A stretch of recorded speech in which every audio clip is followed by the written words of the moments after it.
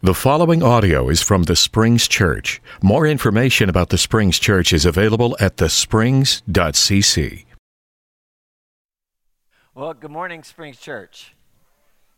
I want to welcome you if you're joining us in person, if you're joining us online, if you're a regular attender here, or if you're a visitor, we want to welcome you in the name of Jesus Christ. We are a church that's being transformed to the image of Christ so that anyone can find their way to God, and we do that three ways: through gathering in the name of the Father, like we're doing now. We grow into the image of His Son, and that we go by the power of the Holy Spirit. Before we go on, I want to make this announcement. There's another announcement that I want to make.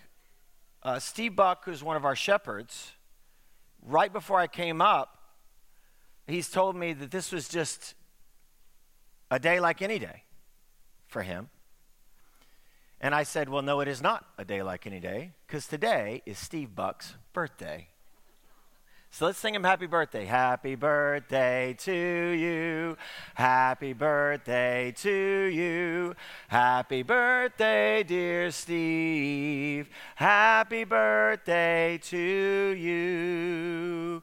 It may be just another day, but you only get happy birthday on your birthday, so that's a different day. We're thankful for this church, for the lives and the community and the relationships, for the love that we share. I'm very thankful for that, for myself, for my family, and for all the people that I love here. And so thank you for celebrating life together, each other's lives, and this morning for celebrating the life of Jesus. I just listened. I sat near the front and I listened to the powerful worship. I felt God's Spirit in this room, and I hope you did too.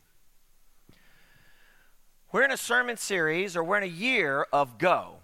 And this would be today our last sermon on our sermon series on evangelism. And next week, Brett's going to kick us off on a 4-week sermon series called The Gospel According to Matthew, Mark, Luke, and John.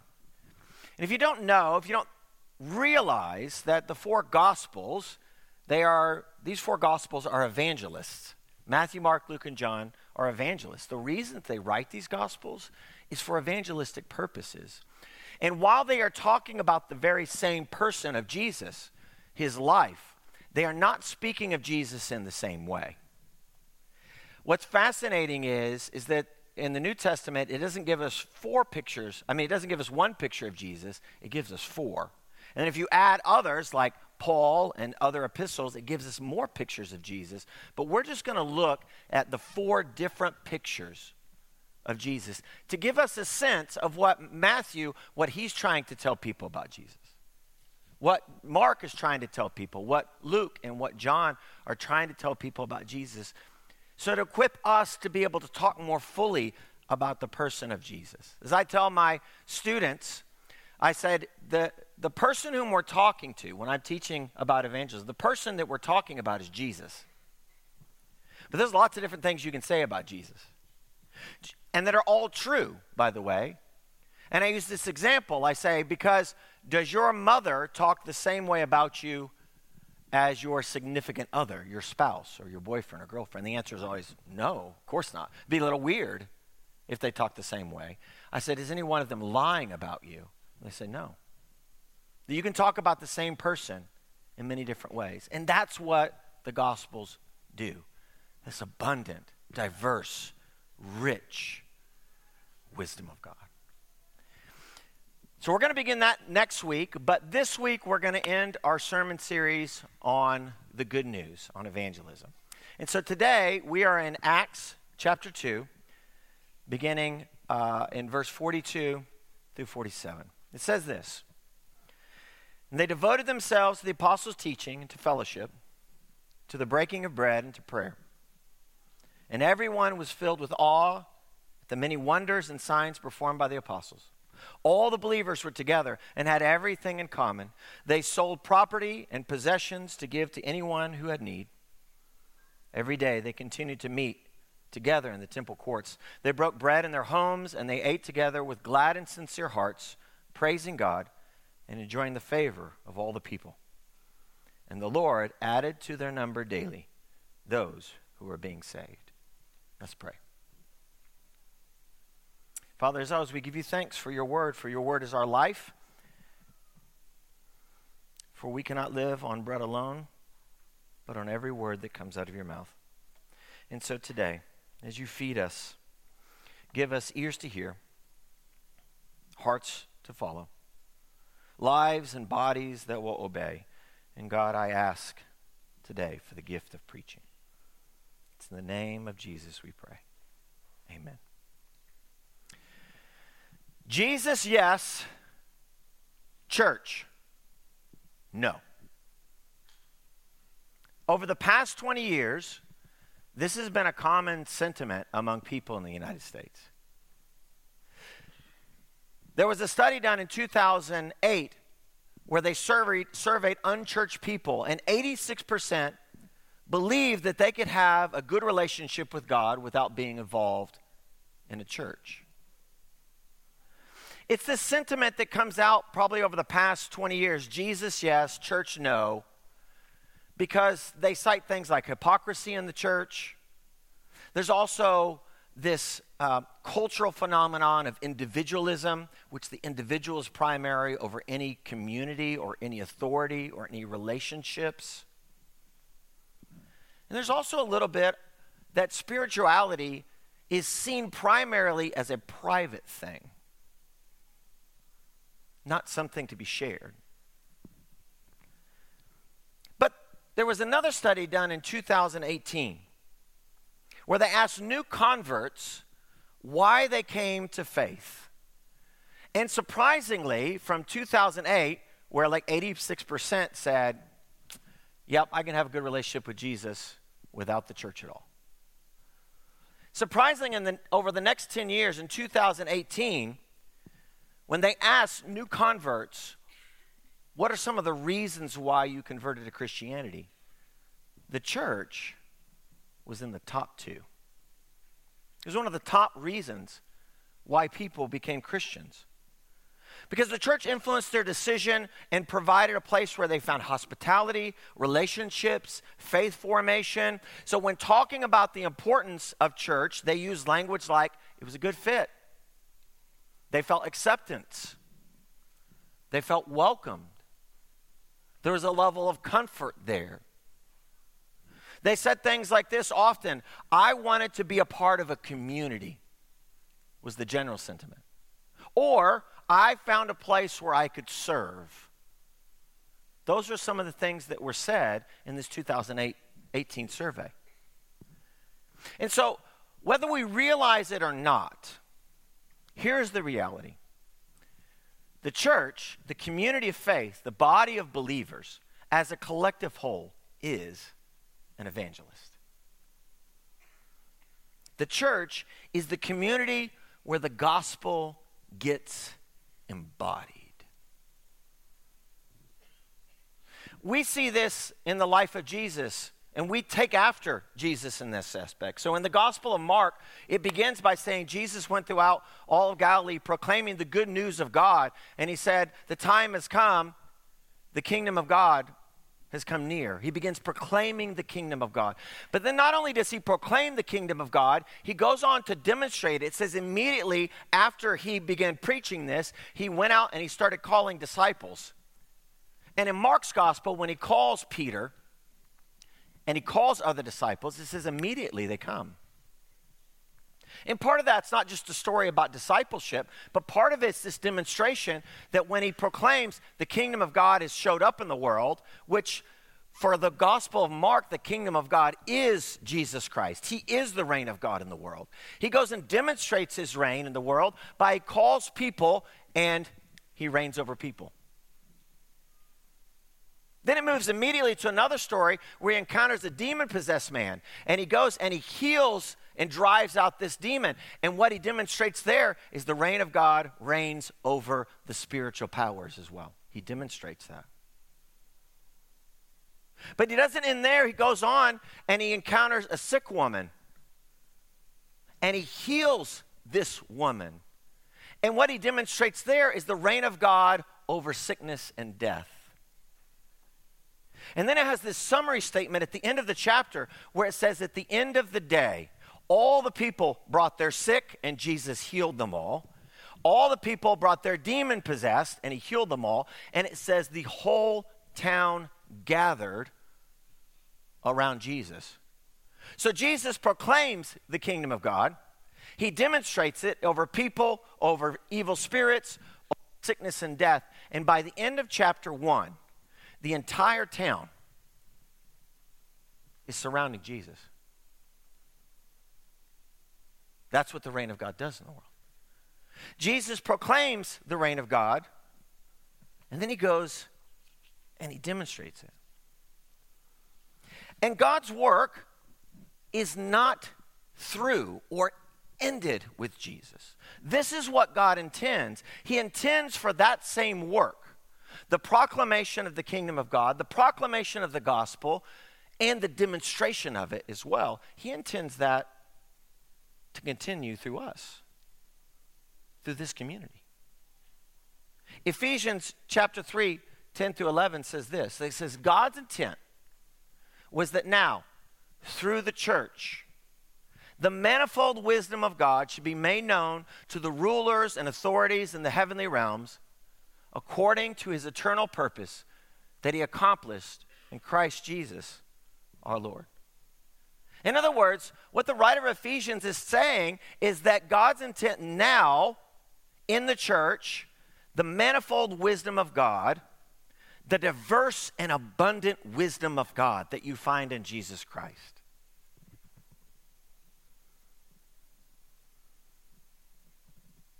be made known to the powers and principalities. It be made known to the whole world. God's intent is that when Jesus came into the world, that the good news be proclaimed, that the reign of God is shown up in the world, and that it be demonstrated. And it didn't end there. Because God's intent now is that through the church, through the community of Christ, through the body of Christ, which he has had, and we are the body, the arms, the hands, the feet that serve the head, that the manifold wisdom of God that we find in Jesus Christ, the variety and diverse wisdom of God, that abundant wisdom of God, be made known throughout all of the world.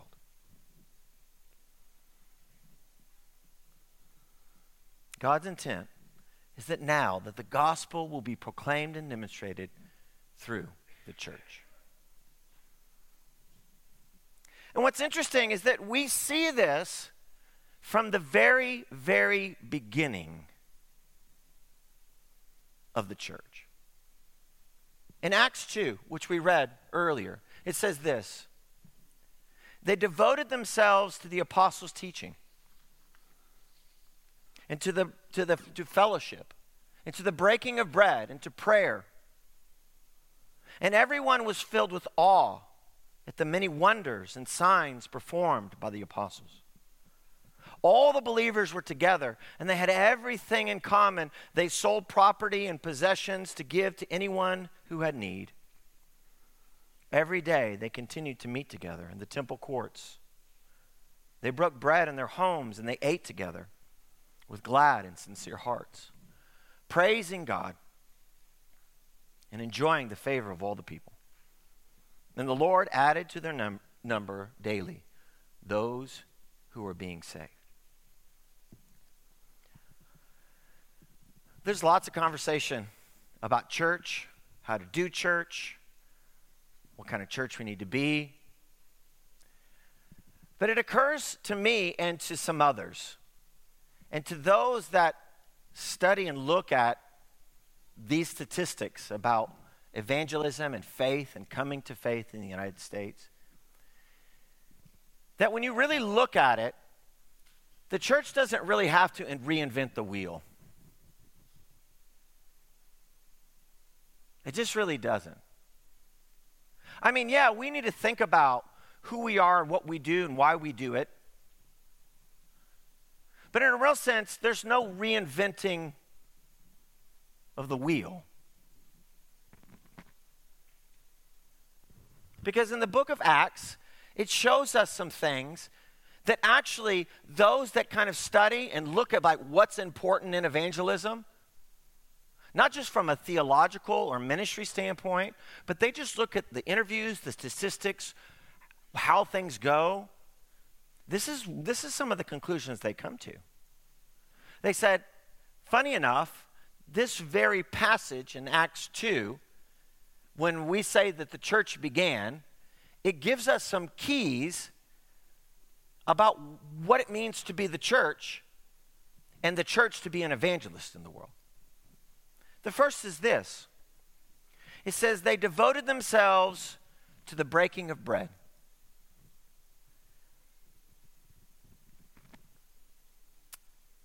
They broke bread in their homes and ate together with glad and sincere hearts. If there's any place where hospitality happens, it is around breaking bread. We've all been invited to someone's house and been shown hospitality. In fact, we have a whole industry out there, the hospitality industry. So if you're going to go out to eat after church, it's a hospitality industry. They welcome you, they serve food. Now, their intentions are profit, right? And that's okay. It can be. But if there's any place that we know where we give and receive hospitality, it's in breaking bread. I mean, we did it this morning. When the invitation went out, when Ryan Jones says, hey, welcome to the table, that's hospitality. Because it's not our table. These tables aren't our tables. But when it comes time to commune with God, these tables, this is Christ's table. And you are welcome to Christ's table. And we say everybody's welcome to that table. Because God is a hospitable God. And he welcomes us to his table. We do that in our own lives when we invite people to dinner, when we share a meal around connections groups. This is why we do welcome table. Because we want to be hospitable. We want to be hospitable and show the hospitality of God to each other, and we also want to show the hospitality of God to our neighbors. If for no other reason than just to show them this is who we serve. The kind of God we serve is a hospitable and welcoming God. Whether you accept that or not, I can't control it. But what I can do is I can follow my Lord and Savior Jesus Christ, and I can be hospitable. And the way we do that is by breaking bread. The second thing that they noticed is they devoted themselves to fellowship. This is every day they continue to meet in the temple courts. In other words, what you notice in Acts 2 is that relationships are important. Relationships are important to the gospel. I love what Brett said just a few weeks ago when he cited some of the research that's done. They said that loneliness may be worse to your health, your mental and physical health, than smoking.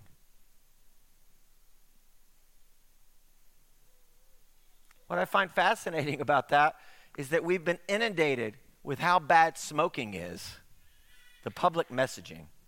And I wonder after the pandemic if we haven't started to realize that loneliness, what it does to our mental and our physical health. It's not the only place that values relationships, but if there's anybody that should value relationships, it should be Christians. I mean, this whole thing that we're doing is because the grace of God, that we have relationship with God and with one another. If you want to sum up all of the law and all the prophets, can anybody sum that up? What is it? Love God and love each other. It's about relationships. Good, you passed the test. Good job. You were really nervous for a second. It's about loving God, and it's about loving others. It's about relationships. And my guess is that for the most part, I realize we don't always get it right, and relationships aren't always great at church. They're not. They're just not. We're human beings. But my guess is that many of you are here because of the relationships you have in this room. And I thank God for that. Because it wasn't for those relationships, I don't know where I would be. I don't know who I would be. Not sure what my purpose would be. That all the good things that come in my life is mostly because of those relationships. The other thing that they noticed is that they devoted themselves to the apostles' teaching. In other words, they paid attention to the proclamation. They proclaimed the gospel, and they listened to the gospel. We do that here. This is what we're doing right now. Proclaiming to the gospel, listening to the gospel, proclaiming it again. It's what we do on Sunday mornings before this time, which, by the way, we've had new classes that have begun. And the attendance has been really, really, really good. One of the things that marks the church from the very beginning is that we get together and we proclaim the good news to each other. We study Scripture. We look at the apostles' teaching. We devote ourselves to that. We speak it to one another. We proclaim it to one another. We sing it to each other. We keep reciting it to each other. Sometimes we memorize it. Sometimes we do it in personal Bible study. Sometimes we do it by reading the Bible over the course of a year. But whatever we do, we keep proclaiming, this is good news, this is good news. And we keep hearing, this is good news. And we need to be reminded, we need to be gospeled, even if you've believed the gospel for 60 or 70 years.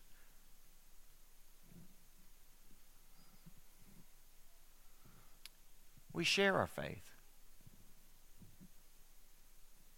by giving people pictures of Jesus through our conversations. Small pictures that will eventually create a larger picture about what the kingdom of God looks like. They've also noticed it says that all the believers were together and they had everything in common. In other words, their lives fit together and they had integrity. They believed and proclaimed the grace of God, God's gift, His generosity, so that they sold their property and their possessions and they gave to anyone who had need. This is just one example of how they lived with integrity. That they were all together. They were the same mind. And what that meant is not that they thought exactly the same way all the time, but that they understood the gift of God and His grace in their life.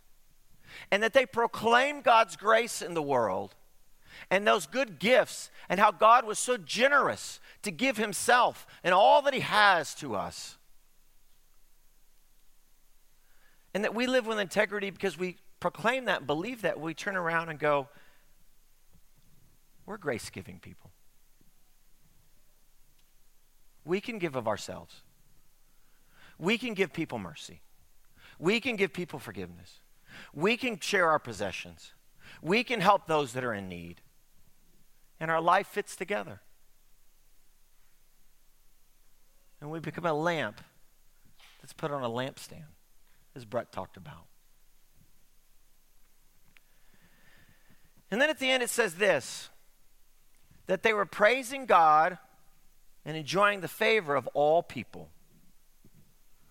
In other words, another way of putting this, enjoying the favor of all people, is that they enjoyed the grace of God in the presence of all people. That the church is a place that enjoys God's grace in front of the whole world. We do that this morning. We do that when we meet in connections groups. We do that at welcome table. We do that when we meet for lunch. We do that when we're together. We enjoy the grace of God in the presence of all people. And that is a witness to the world. And it says this, that they devoted themselves to the breaking of bread, to the fellowship, to the apostles' teaching. All the believers were together and have everything in common, and they praised God and enjoyed the favor of all people. And then it finishes with this. And the Lord added to their number daily those that were being saved. The church today must embody the qualities that lie at the base of good evangelism, which the first is this, and this is what we've talked about in this series, hospitality. That people can come and belong long before they believe. And the reason it works that way is because the vast majority of you sitting here, you belong to a community of faith before you ever confess Jesus as Lord. The second way we embody the qualities of good evangelism, the way the church embodies the qualities of good evangelism, is that through relationships, we introduce people to our friend group, as Brett talked about. One of my favorite things to do, and you'll see me do this occasionally, is when I meet somebody or I have a friend that comes, I actually don't often go and introduce them to my friends, but I'll walk up to my friends and say, hey, would you go introduce yourself to that person? Because I want them to meet. And I want them to connect. Not just through me, but I want them to connect. Because I know if they connect with you guys, there's a good chance they're going to touch or connect with God because you have the Holy Spirit. And the way that the church can embody the qualities of good evangelism is through proclamation. Through a clear message of beauty and goodness and peace and salvation. That we can give them a picture of what the kingdom of God is like. One of the last ways that we can embody the gospel and practice good evangelism as a church is live with integrity. That we live in a way that the gospel makes sense. They look at us and all our flaws, all our problems, all of our missteps, because we're going to have them. And when we do, we can forgive, we can show mercy, we can show peacemaking. There are ways to live in integrity even when you mess up. Thank God. It doesn't mean we have to be perfect, but that our life fits together. That when we talk about grace and forgiveness and reconciliation, that we actually work on that. And so that way, when we get up and we share these messages about the kingdom of God, when we talk about His grace, when we talk about His forgiveness, when we talk about peace, when we talk about salvation, and they're like, what the heck are you talking about? We say, hey, just come on, we'll show you. And we don't know how to figure it out all the time, but just maybe if you come, it'll make sense. That's how the church has been doing it for ages and ages and ages. And the church does this. We not only proclaim the gospel, but we demonstrate it with our lives together, praising God and enjoying the grace of God in the presence of all people. So let us praise God this morning and enjoy His grace together as we stand and sing.